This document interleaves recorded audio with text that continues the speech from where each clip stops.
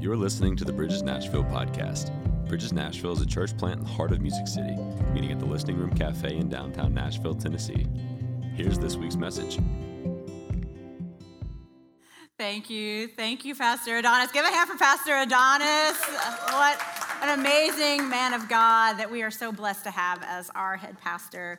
I'm just going to get my stuff set up here. I am going to try to be really on time for you guys today because I know everyone's going to Super Bowl parties and we have things planned this afternoon, so not going to keep you here, but I do want us to be present when we are here today. I'm pretty excited about this. Some of you may or may not know, this is like my first time taking the stage here at Bridges Nashville, so thank you.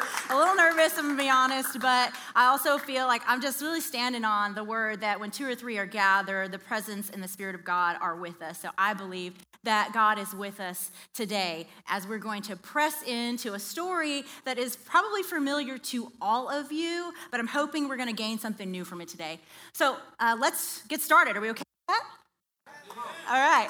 So like Pastor Adonis said, we are in the Devoted series, and that is based on Acts 2:42 through 47. We're going to put this scripture on the slide in just a minute here. So in Acts 2:42, it starts out by saying, they devoted themselves to the apostles' teaching, to the breaking of bread, and to prayer.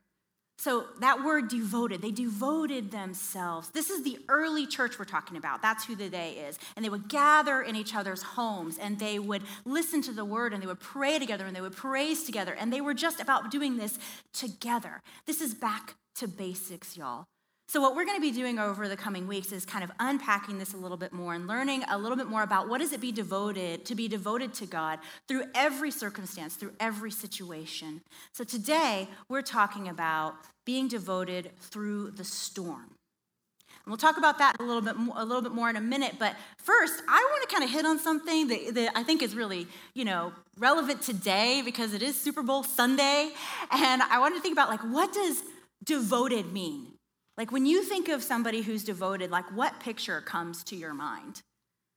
Like what? Somebody just yell out something.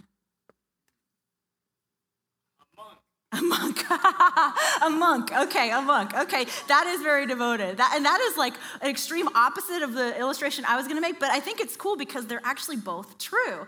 When I think of devoted, I think of like a fanatic, somebody who is just like a die-hard fan, will just like go to their grave saying only good things about the team that they follow. I've got a picture here of like some die-hard fans, and I'm not rooting necessarily for any one team, okay? This is just a picture that I found that I thought, okay, these guys, they look devoted to that team, right? And it's like people are willing to paint their faces and wear stupid stuff and yell out things and wear hair wigs and all kinds of stuff for their football team. In fact, I one in my family who is like that. He's actually a University of Texas Longhorns fan, which I went to University of Texas, so I don't hope there aren't any boos going on in here. Okay, I see you, Delaney, I see you.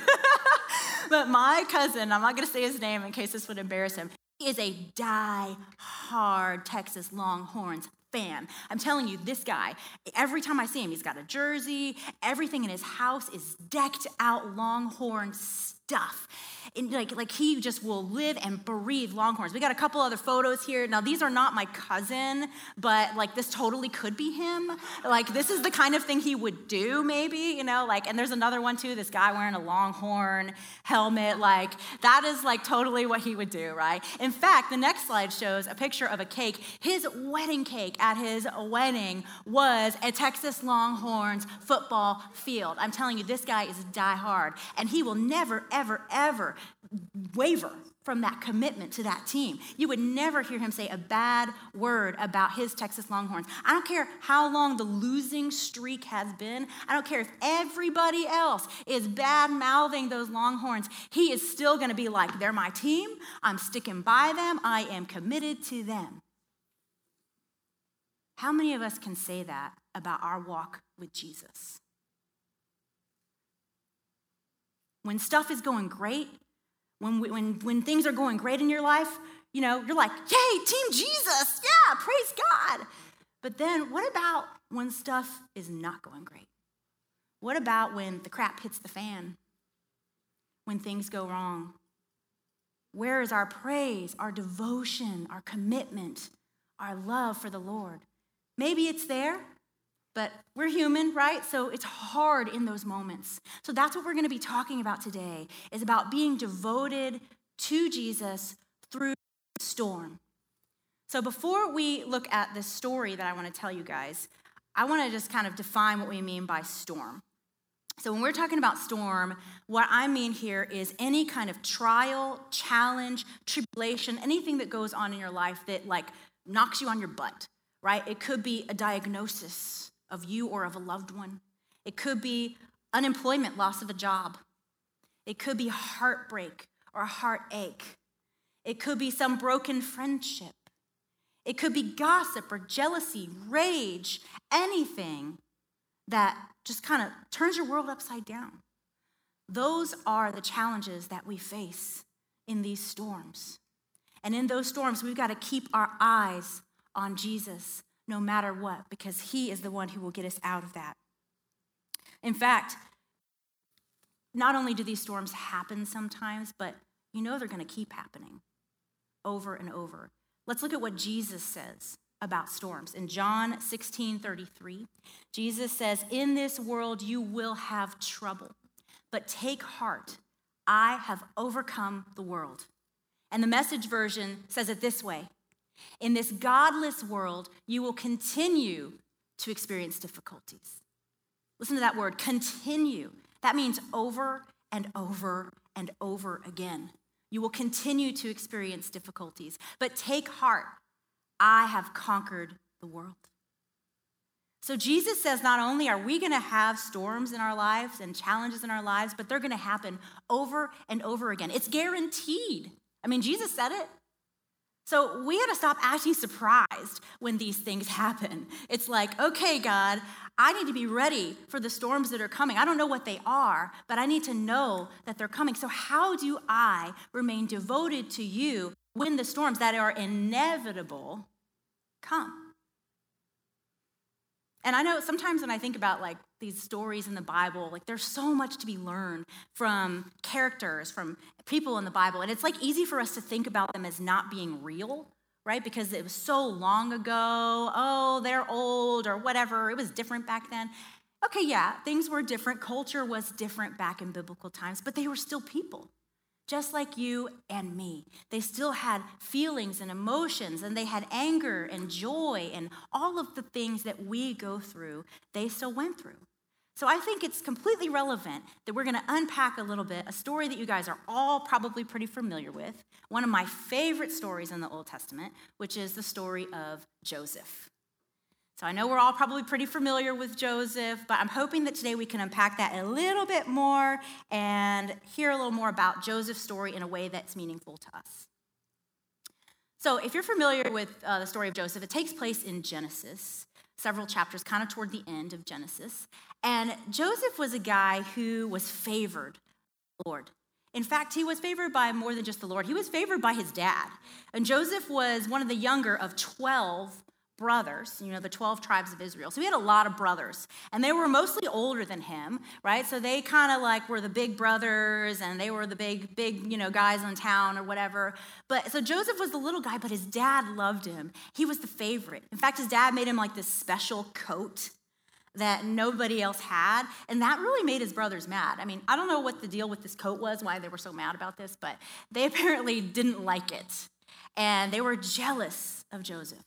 And that is a whole other story, because jealousy is a bad thing. And we'll talk about that in a little bit more. But let's sort of set the stage with this story of Joseph is favored by his dad. His dad made him this coat. And then one day he has a dream. Has God ever given you a dream? Like a vision about your life? Well, that's what happened to Joseph. So we pick up the story in Genesis 37:5, where it says, Joseph had a dream, and when he told it to his brothers, they hated him all the more.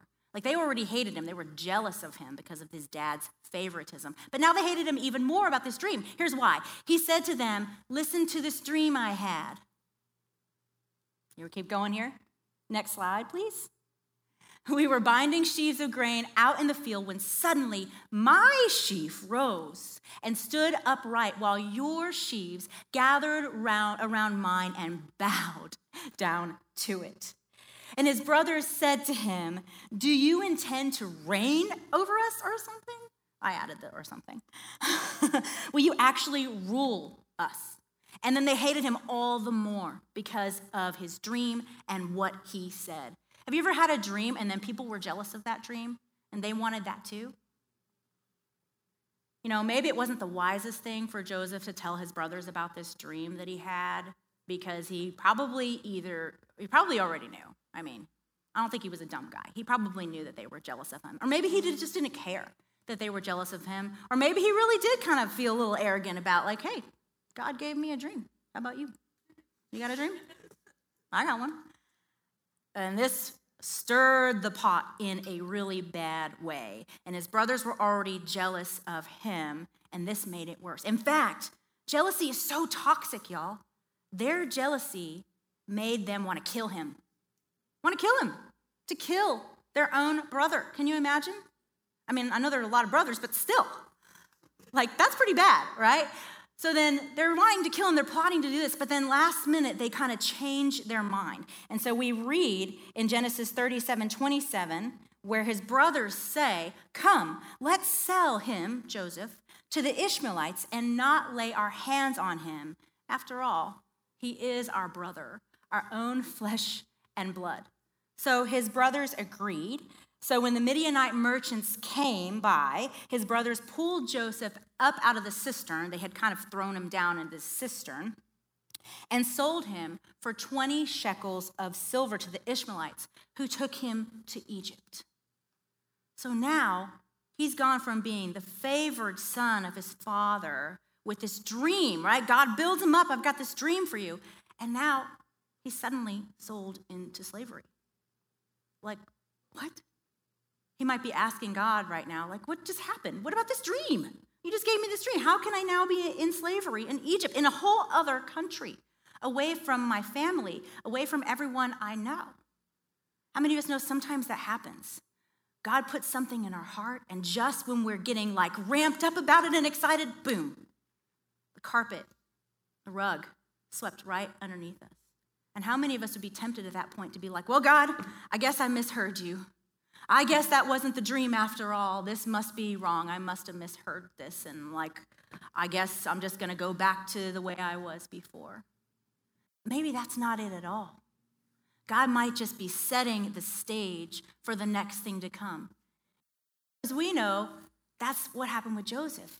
You know, he was 17 at this time. He was young, so he bragged a little. Okay, I said some stupid things when I was 17 too, you know, and I'm sorry if any of you are 17 right now. I'm not trying to say that we all do that when we're 17, but Joseph certainly did. He needed some maturing, and it is not his fault that his brothers sold him into slavery, but it certainly didn't help that he like rubbed salt in that wound of theirs by bragging about his dream. So here's Joseph. He's been sold into slavery, and he's probably thinking, okay, maybe I had something to do with this. And you know, when we think about our lives, there are different kinds of storms.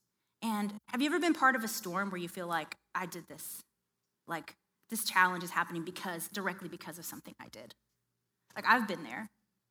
And some storms, we didn't actually like make it happen, like a direct consequence of our actions, but sometimes we had a hand in it, kind of like Joseph. Joseph didn't sell himself into slavery, but, you know, he maybe contributed a little bit by sort of twisting the knife in his brother's sides about him being a favored person. And then some storms are the kind that we didn't do anything at all to make them happen. Like, we are innocent. And those are the hardest ones, y'all, because in those times we feel like, God, what is going on here? This seems so unfair and unjust.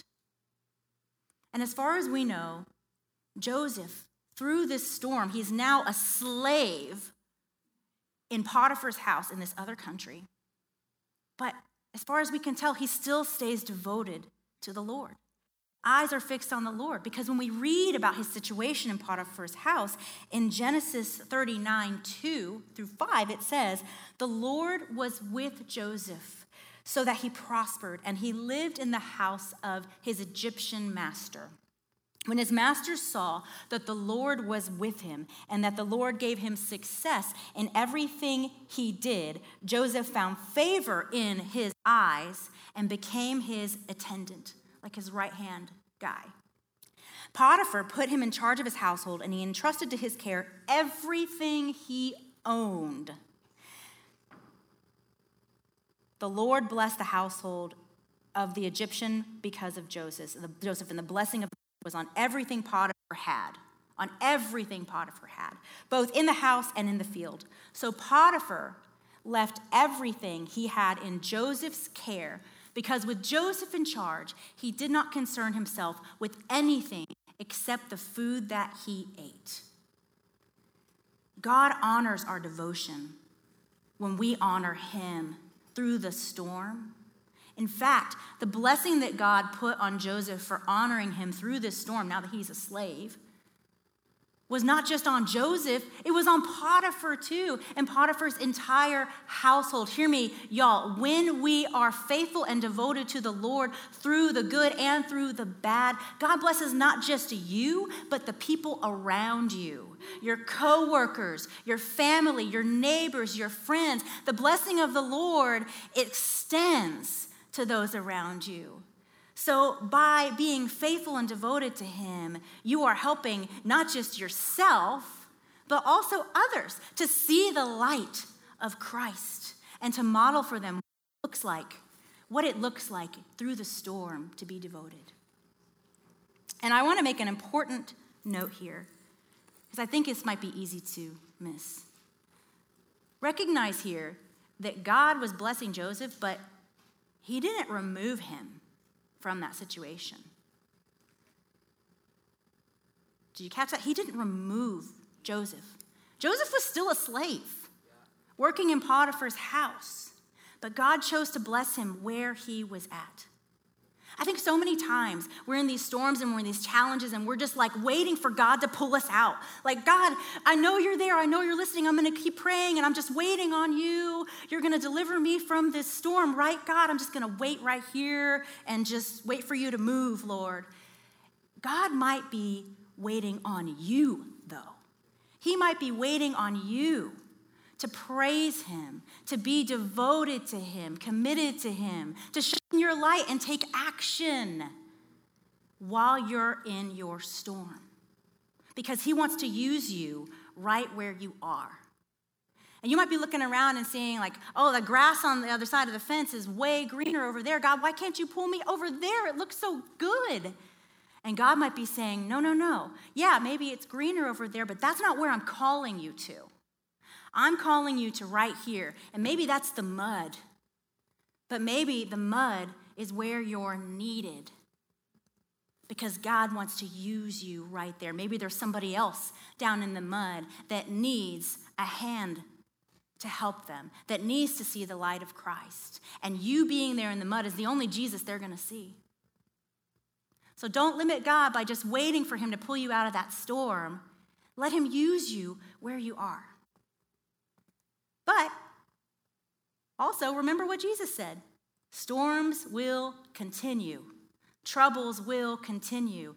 And don't think that just because you said yes to Jesus and you're following him even through the storm that there may not be more storms ahead. I'm just being real, y'all. This is life. It's the real world. Storms are going to happen. And Joseph, though he was walking with the Lord and enjoying the favor and the blessing of the Lord on his life and on Potiphar's life, he still had more storms ahead. So we read in Genesis 39, 6 through 7, now Joseph was well-built and handsome. And after a while, his master's wife, she's human, took notice of him and said, "Come to bed with me." I guess that's what they said back then. But Joseph is a man of God, and he's following the Lord. We know this. So he was like, no, I'm not going to do this. He refused to do it. He refused. In Genesis 39:8 says, he refused. With me in charge, he told her, my master does not concern himself with anything in the house. Everything he owns, he has entrusted to my care. Go to the next one. No one is greater in this house than I am. My master has withheld nothing from me except you, because you are his wife. How then could I do such a wicked thing and sin against God? And though she spoke to Joseph day after day, y'all, day after day she spoke to him, but he still refused to go to bed with her or even be with her. Whoa. He didn't even want to be with her. Message for somebody right now. When we have sin at our doorstep and Satan is dangling that little carrot right in front of us, how many people try to get as close as they can to the carrot? As close as they can to the fire without touching. That is not at all what we should be doing, friends. We should be fleeing from that. Don't even be around that thing, whether it's that TV show, that magazine, that friend, that influence, whatever it is, that social media person that you're following, whatever it is, if it's tempting you into sin, don't even be around it. You don't want anything to do with it. Don't let that get between you and your relationship with the Lord. And that's what Joseph did. But I will tell you, the enemy is persistent. How many of you know that when the devil finds something that he thinks he can have on you and get to you, he will hound you with it, and day after day poke you and prod you and keep trying to get you to fall into this sin because he wants you to fall away from the Lord. So he will keep after you, and he will use other people sometimes to get what he wants. And that is exactly what was happening with Potiphar's wife, which I don't know why she doesn't have a name, but Potiphar's wife, she kept after him day after day after day after day. But Joseph still refused. And how frustrating it must have been for him to have to try to run away from her and refuse her. And then even after all that, we read that the storms continue for Joseph. They continue despite his faithfulness. In Genesis 39:11, it says, one day he went into the house to attend to his duties, and none of the household servants was inside. Potiphar's wife, she caught him by his cloak and said, come to bed with me. But he left his cloak and ran out of the house. So he fled from the potential sin, which is what we should be doing. But how unjust that the enemy still got in there, had Potiphar's wife go and lie and make up a story about him and say, no, he attacked me. That's why I have his cloak in my hand. He was trying to attack me, and I managed to get his cloak. I screamed, and when I screamed, he ran away, and so catch him, I guess, and I still have his cloak. And guess what? Potiphar bought it. He bought it. Despite the good things that Joseph had done and how good Joseph had been in his house, he still bought it, and he listened to his wife. Sometimes the enemy will speak accusations against you, and sometimes people will believe those accusations. But take heart, for Jesus has overcome the world. And whatever God's plan is for you, those accusations and those trials, they're not going to stand in the way of that. If God really has this vision for you and this plan for you, he's going to find a way to carry it out. But with Joseph, Potiphar heard this, what his wife said. And in Genesis 39:19, we read, when his master heard the story, his wife told him, saying, this is how your slave treated me. He burned with anger. Joseph's master took him and put him in prison, the place where the king's prisoners were confined. This is rock bottom. This is rock bottom, you guys. He's gone from being a favored son to being a slave to now being in prison with the thieves and the murderers and all of the other people that he's stuck in there for who knows how long. This isn't like it is today where you get sentenced for a year or two or whatever the term is. It's like indefinite. We don't know. And he's thinking to himself probably, like, God, why? Like, how could this happen? I didn't do anything wrong. day after day after day after day, she hounded me, and I still refused. I even fled. Has that ever happened to you? You feel like everything you're doing is right. You're following God. You're doing what he's asked you to do. And still, it looks like in that moment, the enemy is winning. You didn't do anything wrong. So do you find yourself being like, why, God? Why is this happening? Why me? Why now? Why here? I mean, I don't blame you. I've done that before in my life, like probably more times than I care to admit. But sometimes that temptation is so strong to just want to ask God, why people get hurt in this world? And we don't have time today to unpack all that. That is like for another day. But I will tell you this. I recently had a revelation. I was thinking about this, and it just so happened, I don't think anything's coincident, it was probably the Holy Spirit, that I turned on this podcast by Melissa Helser. I don't know if any of you guys are familiar with Melissa Helser. Jonathan and Melissa Helser, yeah, you see Pat over there nodding. They are a powerhouse worship leaders.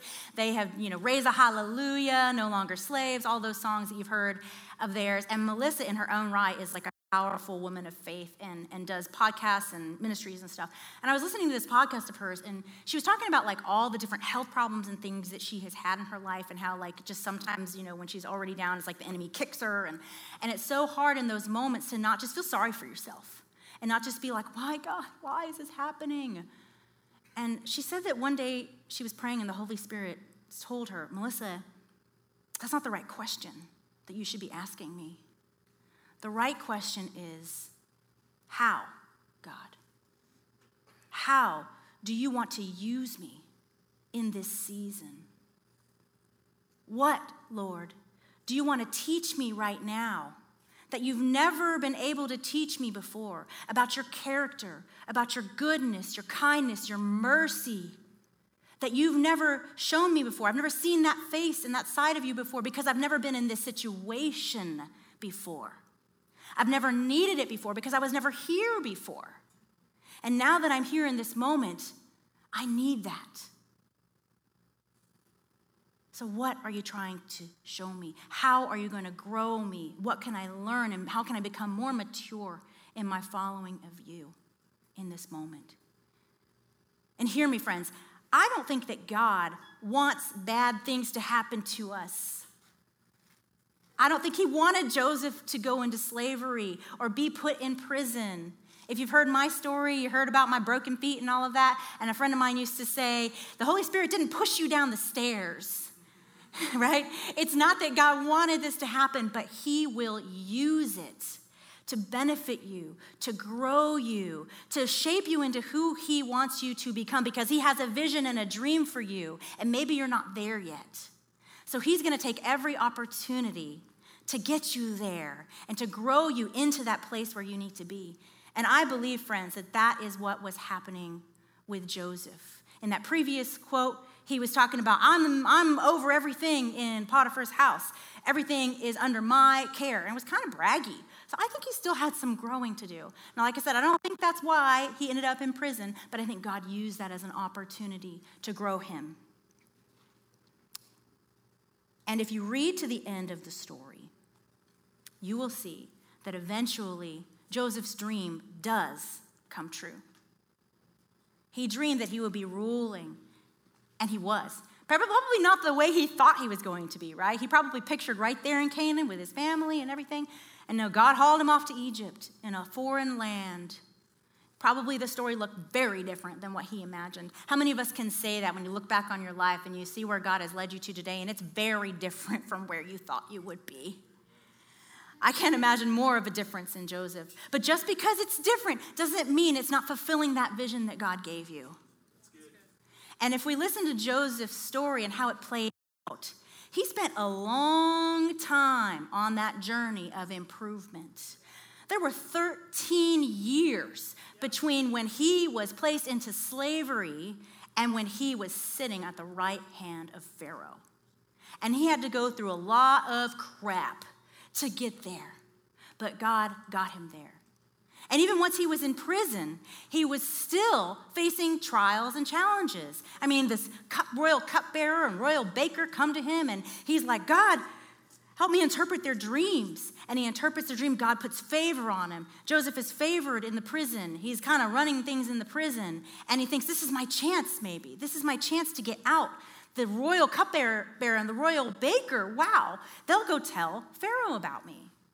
But no, he gets forgotten and abandoned once again and left for 2 more years in that prison. He's probably thinking at this point, God, did you just abandon me? Like, I don't understand. I've done everything you've asked me to do. I keep following you. And it seems like you're blessing other people, but I don't see it in my life. Why am I still in prison? But then, just like that, from one day to the next, he is set free and is at the right hand of Pharaoh. And the vision that God had for him all along came true. So hear me. If you're in that storm right now, it might be because God still wants to mature you. He's still growing you. He's still preparing you for that place that he wants to take you to because you're not ready for it yet. Or maybe he wants to use you right now, right here where you are, because there's somebody else who's in the mud with you, and they need the word of God today, and they need that light today, and he wants to use you where you are. But at the end of the day, what matters is our eternal glory and our eternal place with Jesus. So keep your eyes on Jesus no matter what is going on, because I'm telling you, life is not going to be like this. It's going to be like this. And you're going to go through those storms continuously. But the goal here, friends, is to keep your eyes on Jesus. Trust in him because he is good.